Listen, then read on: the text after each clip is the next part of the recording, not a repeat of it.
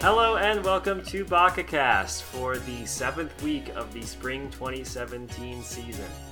I'm your host, Dustin, and with me today is Larry. Howdy. Ben. Yo. And Aaron, whose burps will not be included on this recording, hopefully. I got another one. That's okay. Figured he did. That's fine. God. I think we're good. Okay. Too late. Cool. You're welcome, audience. You can edit it out. I don't care. That's on you No, now. leave it in. This is the only time we get him to make any noise. As always, you can find show notes at www.audioentropy.com or www.projectharuhi.net. Let's start with Seikai Suru Kado. I think episodes... you mean Katamari Damacy, episode 6. yes, Katamari... Kadomari Damacy, episode 6. On this episode, if you couldn't figure out from the reference, we roll the cube. I just love the scene where they go over the map and they're like, "Holy crap! It's gonna like overlap and crush huge blocks of things," and then Shido's just like, "Wait, what if we do this?" Yeah, what if we use the power of edges? And everyone else is like, "Whoa!" Oh my god, he's a genius! No one's ever thought about cubes this way.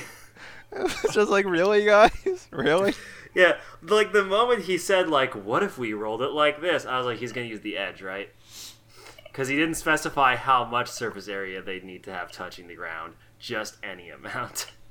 Oh, that's it was just so funny. Again, like I like this show, but also they like one of the sort of premises, which granted is kind of in the background right now because it's not like the focal point, is that the main character is supposed to be this like negotiation genius. He's done very little negotiation. Yeah, both that and also every like super genius thing he's done or like has shown to be done is like, no, I like basically immediately figured that out. Like he's a good character, but he's not really that impressive. Yeah. I feel like the scene where she asks him, like, how long has it been since you've taken a rest? And he's like going over the days. It's like, really? Yeah. No one's noticed that he hasn't slept at all? Well, which actually segues nicely into the final reveal of this episode. Yeah. Where the alien's like, and for my next trick, I'm gonna let humanity just stay awake all the time. I mean, I guess that's cool, but that's a lot lower than the infinite energy for everyone. I mean, like, it's so here's the thing about being able to never go to sleep is it's a huge boon for like people just being able to do whatever the hell they want. But also it's super dangerous because then it means like companies are like, so you mean I can force my employees to work more hours? Yeah. Congratulations, you just shifted to an 18-hour workday.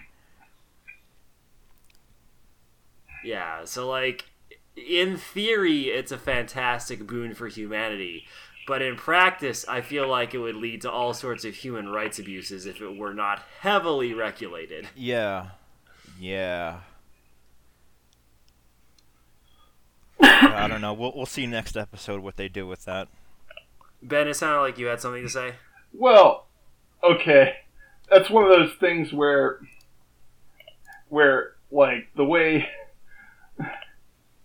as far as labor market relations, yeah, I mean it all depends upon like how the labor market shakes out. Yeah. Like, my gut instinct, though, is that Walmart would be like, ha ha ha ha ha, Right. you're our slave now. Right, but that's just... But that's because of employers' asymmetrical bargaining power. It's not it's not because of it's not because of the phenomenon of sleeplessness. Well, yeah, it's humans being humans, which is the exact same problem we had before with the infinite energy thing. Yeah. It's because humans cannot be nice to each other. But also, can you imagine what that would do to Black Friday? Can you imagine what would happen to China? Oh God, yeah. But basically any sweatshop in the world. Well, okay. The thing about sleeplessness is, I believe it's tied in with the wham making thing, because a large part of the episode or at least a large part of the early part of the episode is taken up by Zasha Nuna, noting like that being able to make a wham requires a certain adjustment in a person's consciousness. Yeah, like we even get at the early stages of the episode scenes of people trying and completely failing to make whams. With people asking, so like, can people actually do this? Is this something special about me and the scientist girl? And him going like, well, it's like, yes, there is something special about you that makes it easier for you to do it, but you're not the only ones capable. And also mentioning that like, if you're younger, it's easier for your brain to like reprogram itself to understand the spatial shit going on. Yeah, which makes sense, because the younger you are, the easier it is to form your outlook, basically. Yeah, which is also why it's generally encouraged to, if you're gonna learn a language, do it when you're young. Mm-hmm. I do like the explanation for the scientist. He's just like, yeah, she's basically a child. Yeah. But yeah, so they didn't talk about whether the paper whams work or not, which is kind of odd. Yeah. Mm-hmm. It kind of seemed like it's like, all right, we've got whams now. Now let's move on to this other topic. Like they didn't even really touch much on like the whole fallout of giving whams to the world, which is a little weird, since a big point of the previous episode, at least the end of it, was going, oh crap, this is a huge deal, and it might destabilize like current diplomacy. And then like they don't even really mention anything in this episode. It's just like, all right, we've got to move a hypercube. Yeah. Oh, something that I forgot to mention in the past, but one of the things that he mentions in like the second or third episode is the reason why he landed in Japan is basically because Japan is the kindest place to be.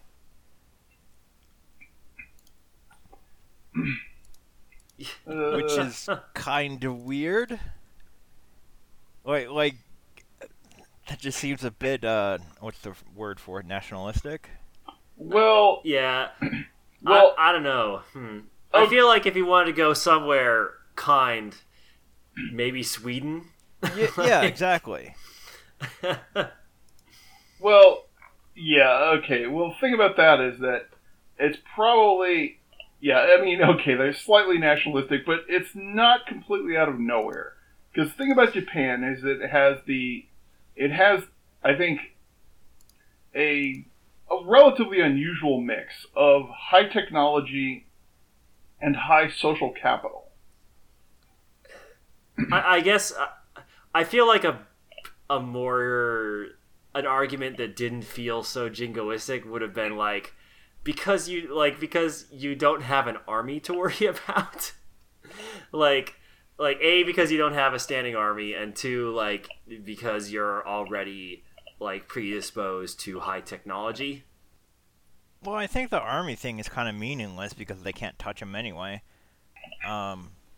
Although I Yeah, suppose but, he like- wouldn't know that coming in. But if you're going to go with that, he wouldn't know that they didn't have an army either. So. Well, it's less because they'd be a threat to him, and more because, like, if you have a standing army, then, like, it's sort of like every like when all you have is a hammer, Well, everything looks like a nail. When you have a standing army, everything looks like a target.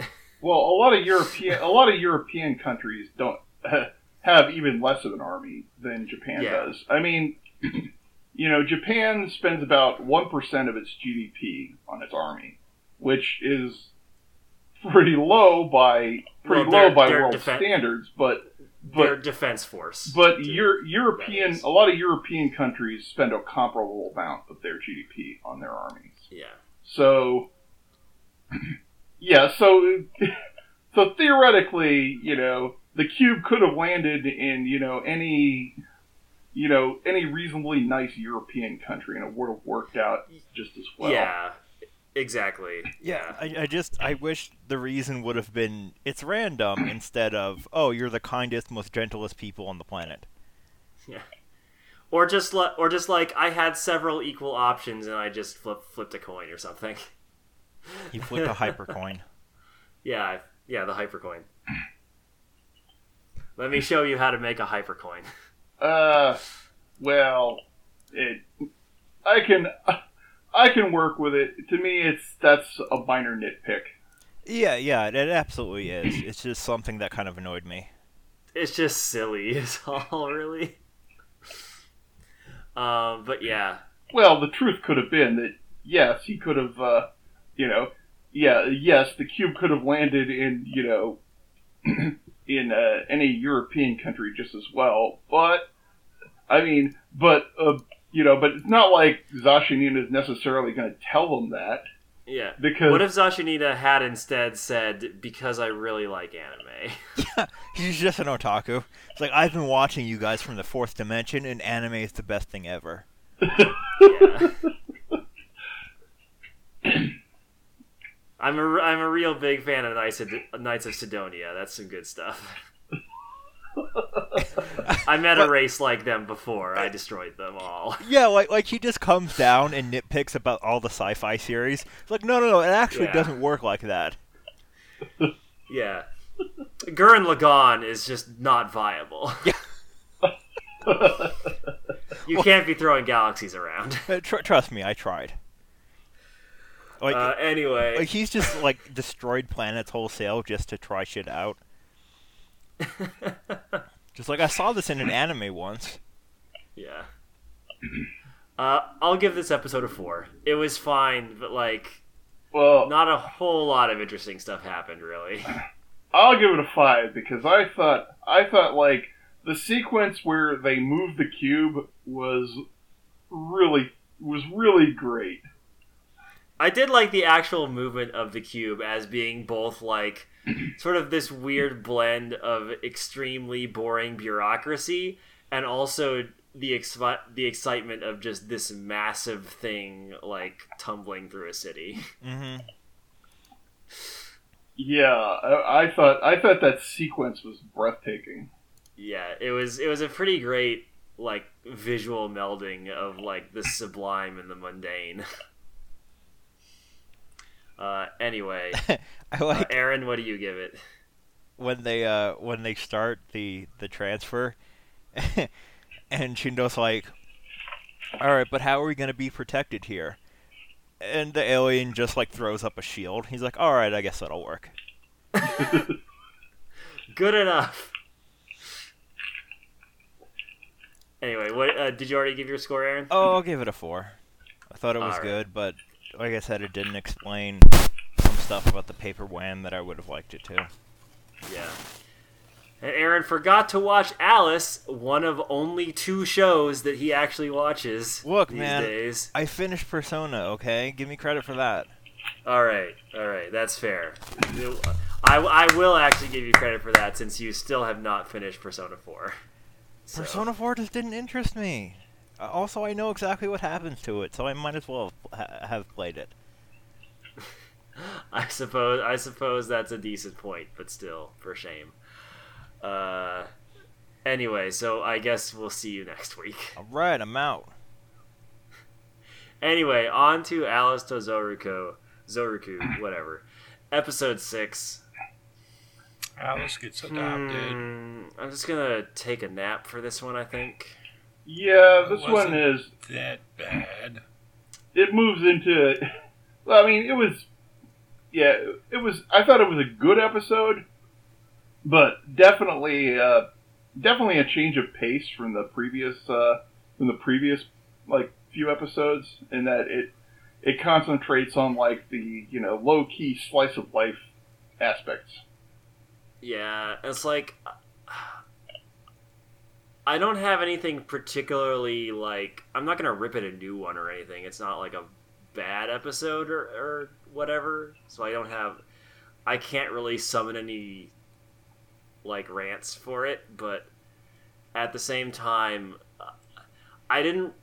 the parts where Alice would do slice of life stuff worked in small doses for me, kind of like how I felt about Girls in Panzer, actually, where the slice of life moments in that show were fine, but only to a certain extent. Like when Girls in Panzer would make that a large focus of an episode, I'd mostly tune out because I kind of didn't care. So when Alice does the same thing, it's like, it's not really what I'm here for. The slice of life, I feel, is better as sort of brief moments to catch a breather from the actual plot development and action, and not so much... It doesn't so much work as an episode unto itself. Because I started to get real, like, squeaky voice fatigue, to be perfectly honest. Yeah. It's a direction. She's now got a family. We'll see what happens from there. I mean, we've got at least 6 episodes to go? Yeah, 6 or 7. I'm not really sure how many episodes Alice is running in about for. 2 seconds. As soon as the computer decides to load. 12, apparently. Yep. Yeah, so 6 more episodes. So I'm reluctant to drop it, since it's likely that it'll give us the new narrative hook in the next episode. Mm-hmm. If it doesn't, that would be troubling, let's say. Yeah. Since I guess I'd like this episode more if it didn't feel quite so aimless. It did lack direction a couple times, I'll give it that. I mean, it kind of got... About halfway through, you had an idea what was going on, and then when they were having that meeting and swapping the papers back and forth, I'm like, mm-hmm. And then, of course, she had to go and get lost just for a little dramatic effect. Yeah. I don't know. Yeah, go well, ahead, Ben. Sorry. Okay, I think there is a thematic through line in this episode, which is it's about Sana learning to learning to live in this larger society, and learning to be part of a family. I guess that's clearly what they're trying to do, but I guess my issue with that is that it feels like we kind of got that out of the way already during the episodes 2 and 3, where we had very much the same scenes where she was kind of hesitant about this new life, and then Zoruku's family welcomed her and she got comfortable with them. It's like, oh, this is actually nice. And so here, I don't really feel like that's a conflict anymore. I don't think they really successfully sold me on the fact that this should be something that is still a struggle. Yeah, well, yeah, the dramatic stakes in this episode were pretty low. And I think overall this episode is a bit too chill for its own good. Yeah. But it was watchable. It was reasonably entertaining. Yeah, I'll give it a 3. almost entirely because like there were some good moments I liked between the characters, mostly featuring Zoroku. But I really can't go higher than that just because I didn't find it particularly interesting as a whole. I'll give it Alright. a 4. I give it a 4. I'm with Ben. I mean, I'm a family person, so I like family things. You know how that works out. All right, moving on to Little Witch Academia, episode 9. You mean you mean episode 19? Episode 19. Sorry, I missed the one digit in the tens digit. Whatever. This is a Diana Cavendish backstory episode, which I was super hyped for. Like, yes, tell me more about this character. I really like the cold open with the scene between her and her mom, because it kind of painted her in like a different light than we've seen her before. Because for the most part, we've seen Diana be kind of, I don't want to say cold, but reserved in how she displays emotions. She's a very emotionally guarded person. Yeah. Scenes And in this episode, we get the context for that, because it's not like she's inherently like that. She was very vulnerable when she was with her mother. But when we kind of meet the rest of her family, specifically her aunt, who has just a snake around that's apparently her familiar or something, which never trust a witch who has a snake as a familiar. Just don't do it.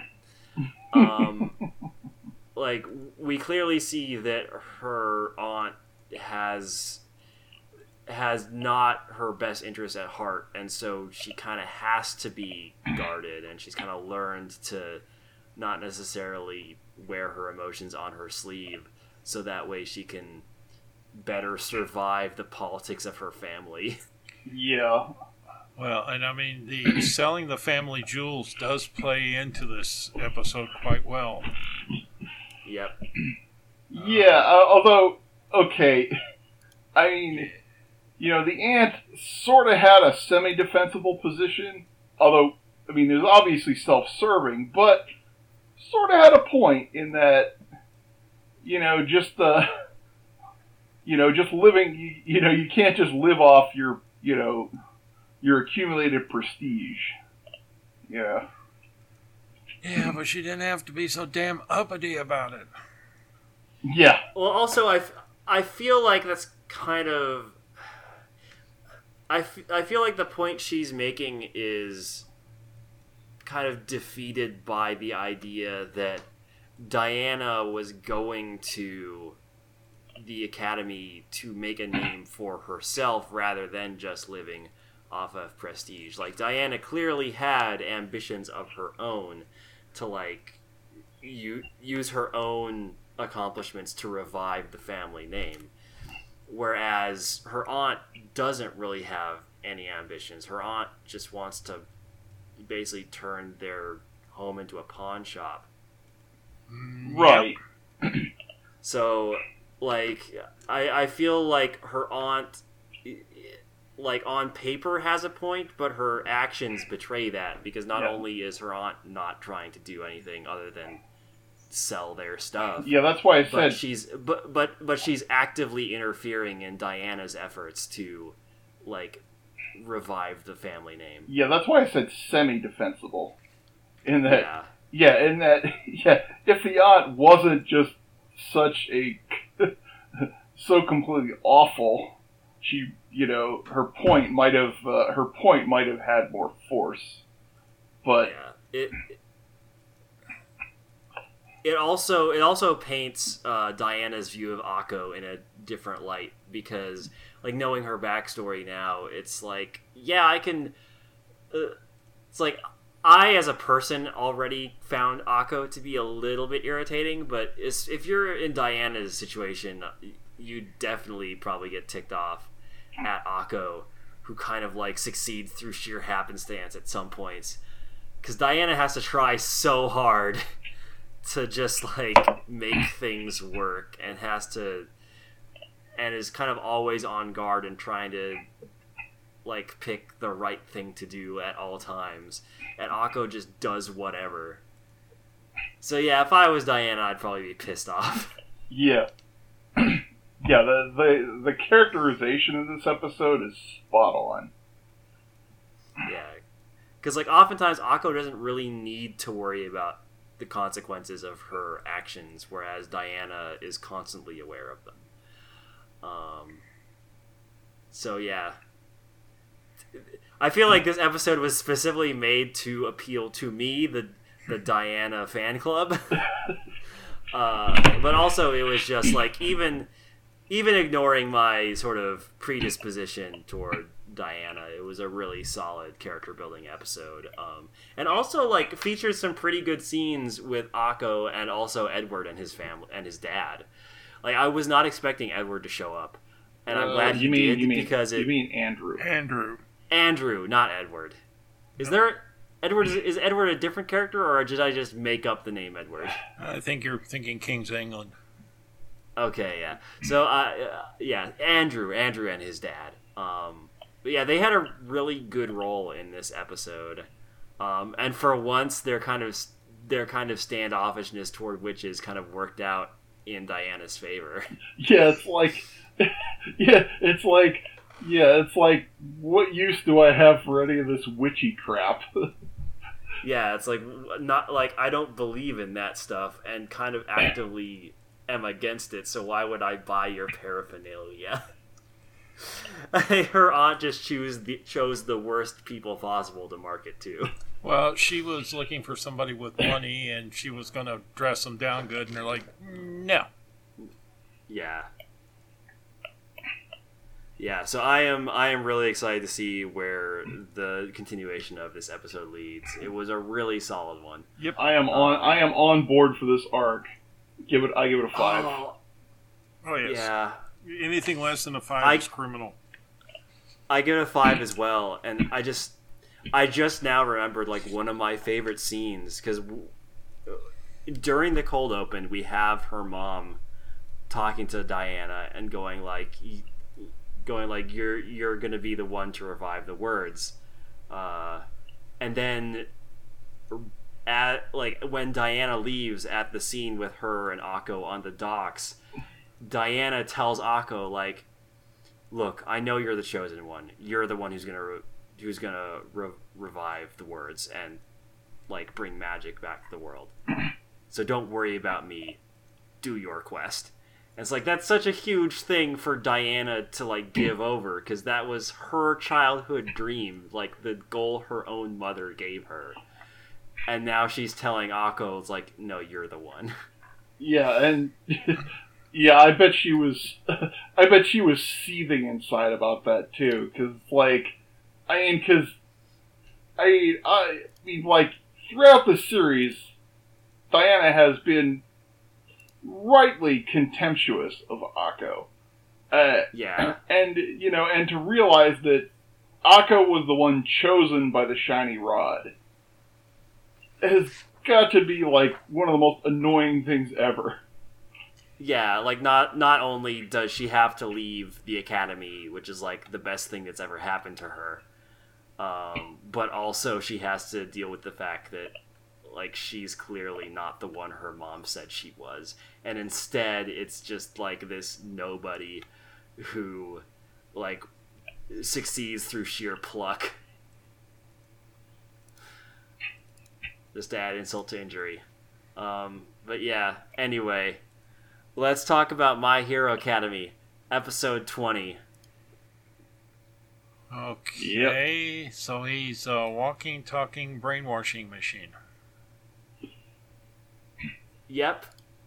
Which I really like the detail of him going like, it's like, yeah, it's a really useful power in certain situations, but also the problem is that everyone is kind of guarded around you and like makes jokes about like, haha, don't use it against me, because they're secretly thinking, I hope he's not a bad guy. And like kind of knowing that people are thinking that they hope you're not a bad guy, it just, yeah, that would take its toll probably. Uh-huh. Yeah, I love the way they characterized, Shinso. Yeah, and just kind of like really diving into the idea of when powers are random, there are certain powers that it just kind of sucks to have from a social standpoint. Like, even if they're good, even if they're powerful, even if they're useful, people have this sort of built-in idea of what that power is used for and what kind of people get that power. Like, the stereotype, like the idea that prejudices and stereotypes exist within the superhero community is like both makes total sense and is a fascinating thing to dive into with this show. Yeah. Yeah, and the fight between Deku and Shinso. Yeah, it was it's like on the surface there didn't seem to be a whole lot of action, but there was a certain it was compelling in its own way. Yeah, and like, also we found out a really cool thing about Deku's power during this fight scene that I hadn't thought about before, but now makes total sense. And that, like, Deku on his own did not use his power. He had it activated for him, and like, he makes the realization that All for One is not just a clever name. It literally describes what is happening, in that, like, sort of the wills of all the people who had that power are like a tangible thing. Yeah, you mean One for All, because one for all. Yeah. All for One's going to show up later in the series. Oh, really? Okay. Yes, there is right. there is a separate All for One. Okay, let me guess, it's a villain. Yeah. Of course. But One for All actually has like a sort of like weird kind of psychic spiritual communal power where it can activate for you if it thinks you need it. Like, there's kind of an instinctual element to it that's based on the collective will of all the people who have had the power before you, which is a really cool idea. And I hadn't really considered that before, but it sort of makes total sense in a way that only a superhero power can make total sense like that. Yeah, it has a solid internal logic to it. Yeah. All in all, all the way his powers are used in the show are like that. In that, even though they're like, crazy comic book superpowers, but they make a certain sense. They're internally consistent. So yeah, I really liked this fight scene, not necessarily for the choreography, because it was like sort of deliberately simple, because Shinzo isn't a fighter. Nope. And I liked it more for kind of everything else around it, like the character development, the revelations about Deku's power, the reactions the crowd has to everything that happens. It's all pretty good. And I like the montage scenes showing how all the other matches played out, with Todoroki just like immediately immobilizing his opponent. You expect... Yeah, he's like, I'm sorry, I was a little angry. I'd like to strangle my father about now. Yeah. Yeah, although... Also Todoroki basically giving the verbal middle finger to his dad. Yeah, eventually. Yeah. Although at the end he sort of uses he sort of uses his firepower to melt the ice that he created. Yep. Oh yeah, well that's different though, like Yeah. because he didn't want to just leave him there trapped in ice. That would be a dick move. Yeah. And also the combat was over. He just said he'd never use his he said that he'd never use his firepower for combat. Right. But yeah. But yeah. I 5. super like Todoroki. He's a real good character, and I like Shinzo, and I like everybody. I like everybody except for the tiny asshole pervert. Yeah. Well, yeah, Mineta. He's he.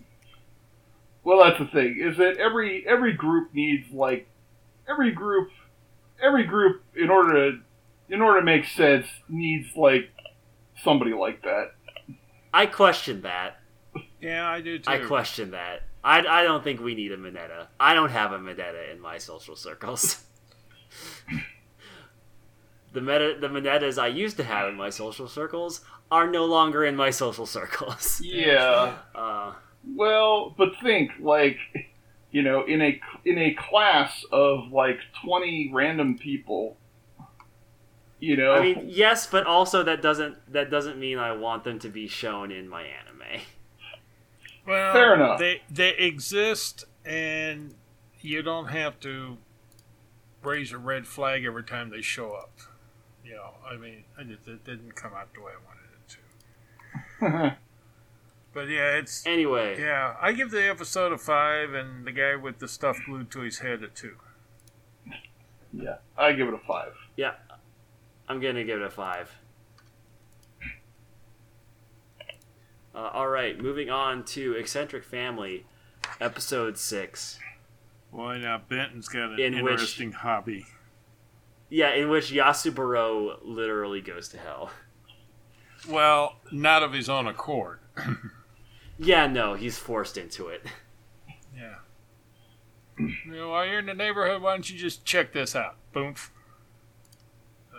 Yeah, I never considered it before, but I guess it makes sense that the world of Eccentric Family would have a literal hell, since like every other like mythological thing exists. Yeah. I also just really like the design and personality of the Onis. Mm-hmm. Like, Yeah.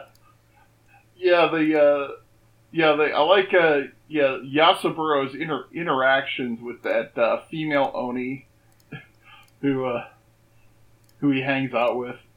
I thought that was amusing. And inside she was real good. inside the ramen stand, we find out why the other guy is so hung up on Benton, because he is really hung up on Benton. Yeah, so hung up on Benton that during the cold open we find that he was exiled Uh-huh. because it was unbecoming. Yes. You can't have relationships like that. Why? Why? Because it's taboo and we don't want to deal with it. Yeah. Really. Oh man, I'm going through this Oni sequence and I forgot that the train they have is literally like a mashup of like almost literally a mashup of like an old style coal engine Mm-hmm. and a like modern like electric train. Oh, remember it's super good. She makes the joke that now you got to get into the steam age. Yeah, it's a real cool design. I love how just kind of off everything looks like in Hell, where it's like basically like our modern world, but just different enough that it's wrong. Mm-hmm.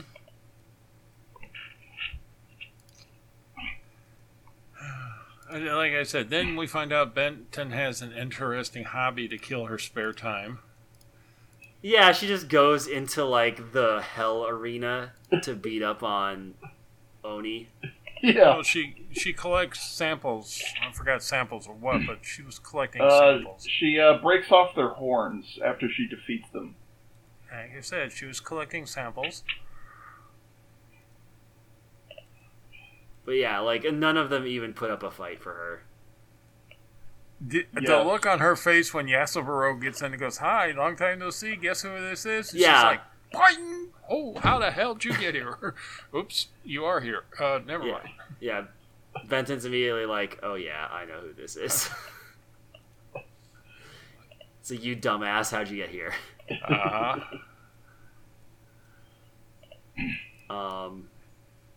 Yeah, this was a really fun episode, and I really liked the scene of Benten tossing Yasubaro up into the air, where he turns into Tanuki and like waves down at his Oni friend, Yep. Yeah. who then goes like, "Wait, what?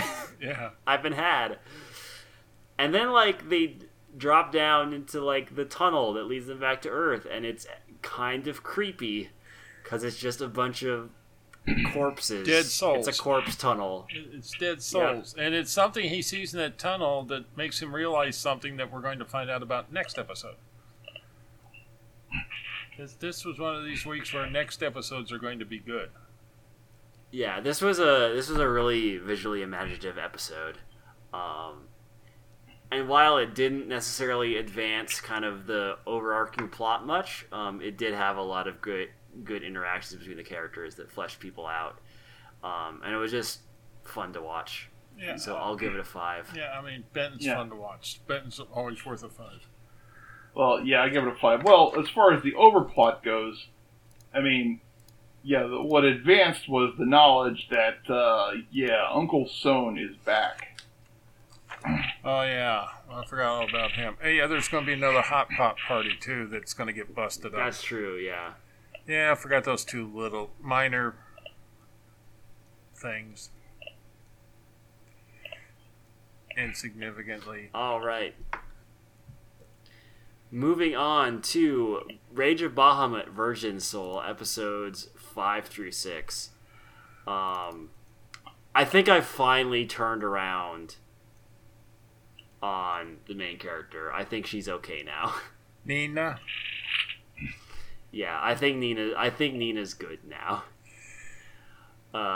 Again, largely because I feel like they've largely backed off on the whole Manny Pixie Dream Girl thing they've been going with. They went with for the first couple episodes. Yeah.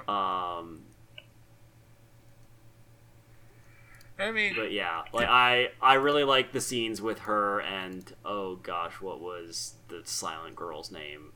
Muguro? Muguro. Muguro, yeah.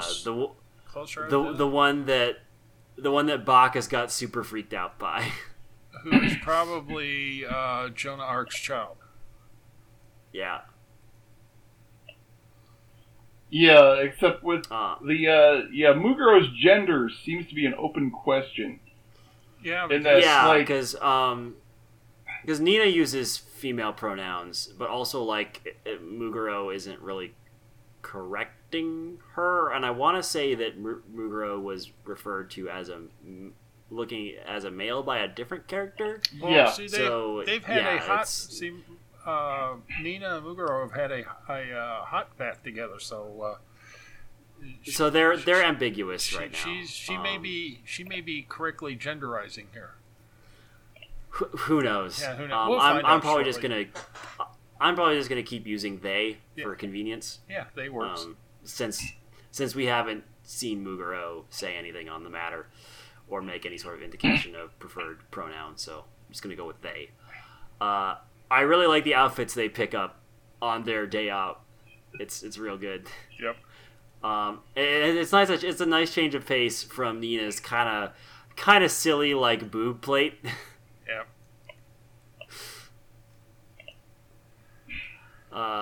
And also it gave us the really cool scene with Muguro kind of like freezing the world and then like removing the demon's collars.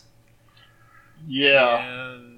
That was quite a show there she put on.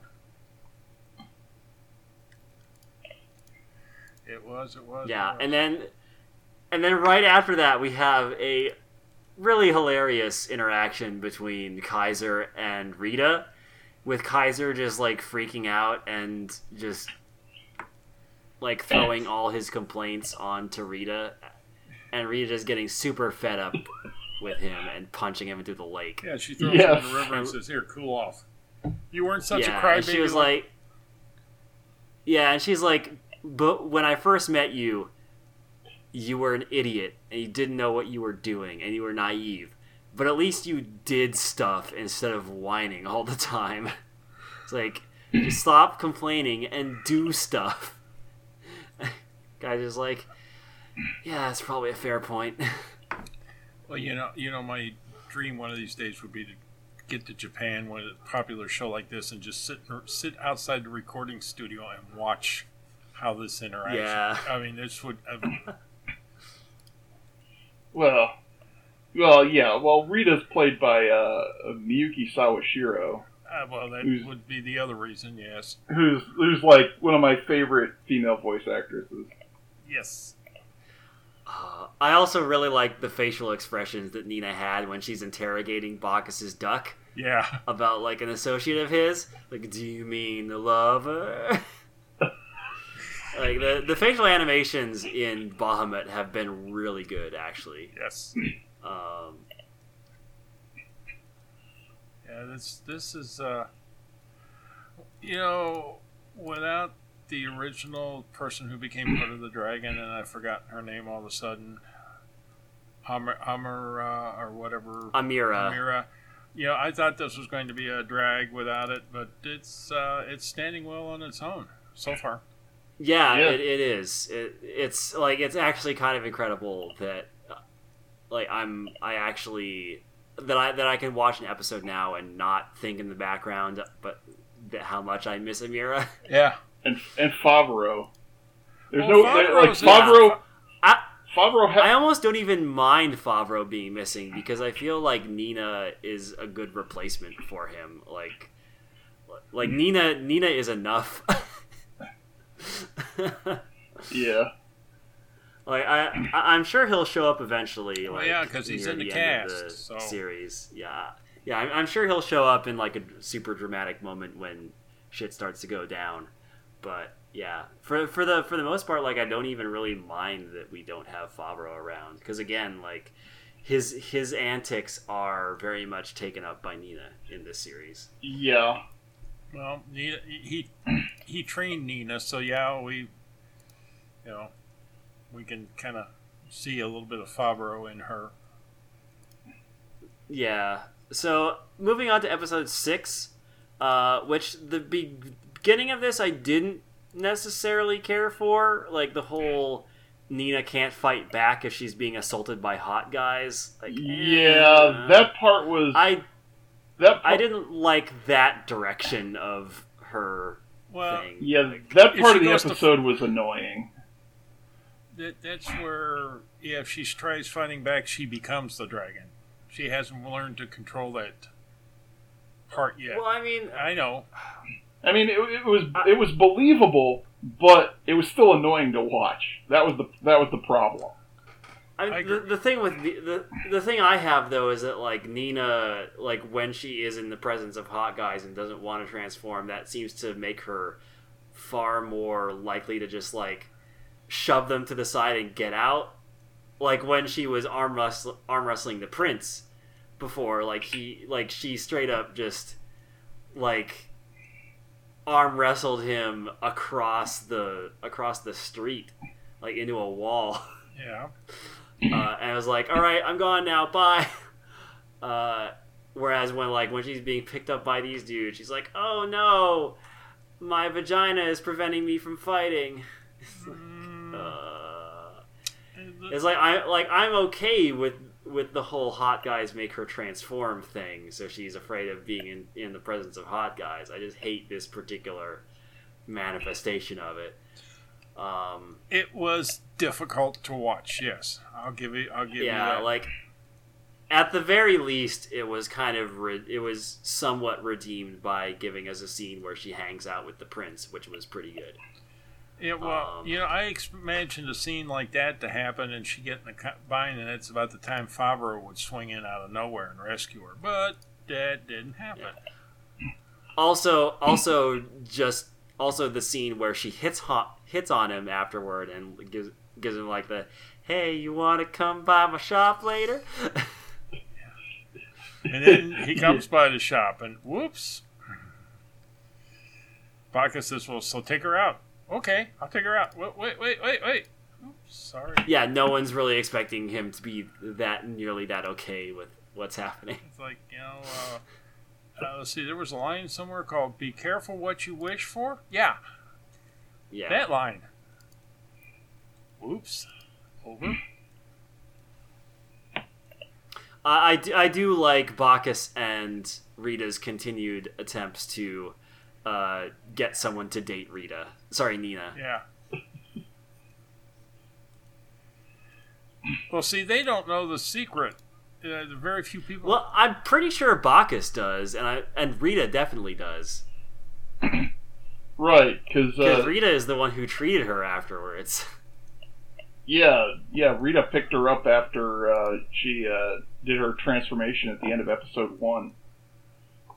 Yeah, and I'm pretty sure the reason she's living with Bacchus is because because it's the safest place for her to be, because Bacchus is not hot, and neither is the duck. No, the duck is dinner. Oh, I like the duck making duck dinner jokes. I thought that was pretty good too. Yeah, for a half second when Rita was making her wings, and the duck was like, "Oh, I don't think we have enough wings," that Rita was just gonna kind of stare at the duck. But they didn't do that joke. No, the duck did his own duck joke, which I thought was pretty good. Yeah, the duck's name is Hamsa, by the way.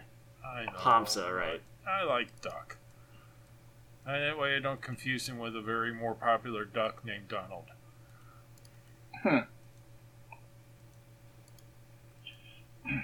Yeah. Oh yeah. One thing. Okay, if you stay for the closing credits, they're kind of amusing. It's something it's been a feature of the show since the beginning. Yeah, but they always have something after the credits. Well, no. What I mean is I'm talking about the closing credit sequence itself. It's because what they do is they use this. It's organized like a side-scrolling video game. Yeah. So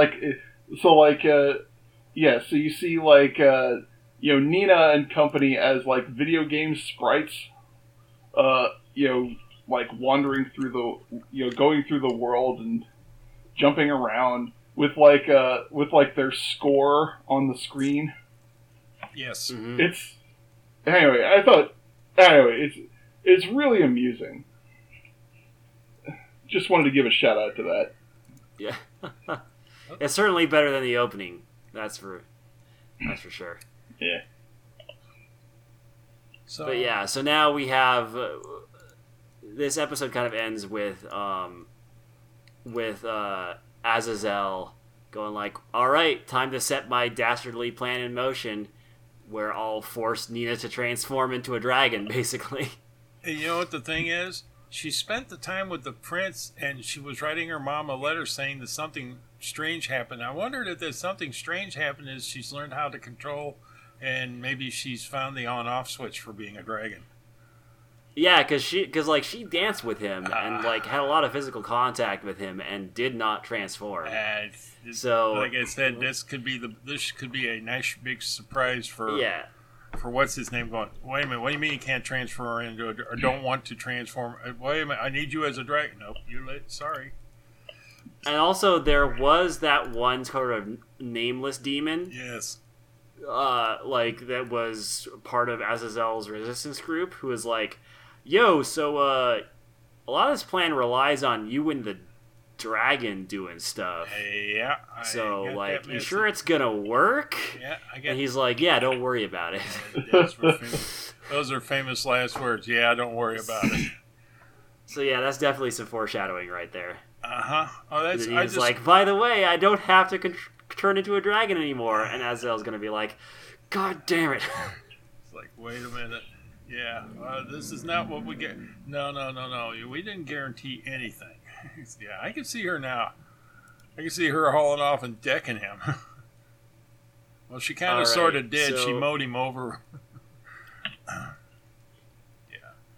Anyway, I will give episode 5 a 5 and episode 6 a 4. Yeah, same here.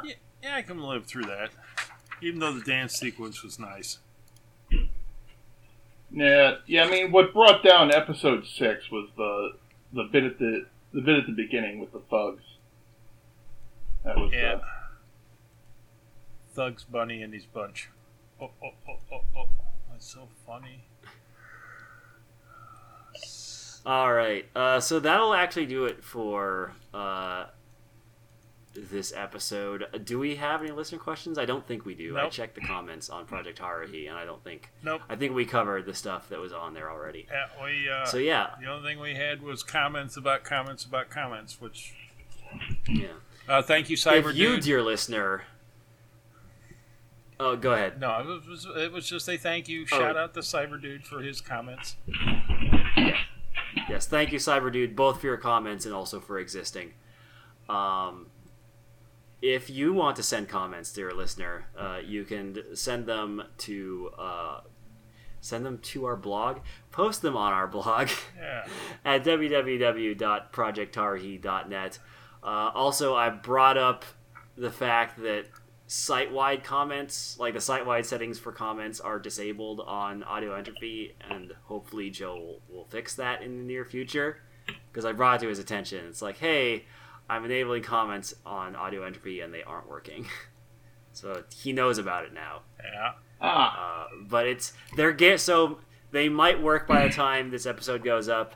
They definitely will work on Project Haruhi. Yeah, so leave it somewhere, because we look both places. Yeah, and also, if you're looking for older episodes of this podcast, you can find links to the old RSS feed, which you can manually subscribe to over at our page on Audio Entropy, or on the sidebar, or every blog post for Project Haruhi. So, yeah, it's not like we've disappeared. We're still here. Dang it. Yeah. This show has not been canceled. I'm trying to make everything as easy as possible to follow. No. You're dealing with technology. Nothing is easy. You should know this by now. Technology and easy are two words that do not go together. All right. Anyway, Ben. Dustin. 3, 2, 1. Kirabosh. Ta-ta, y'all. See ya. Bye-bye. Goodbye.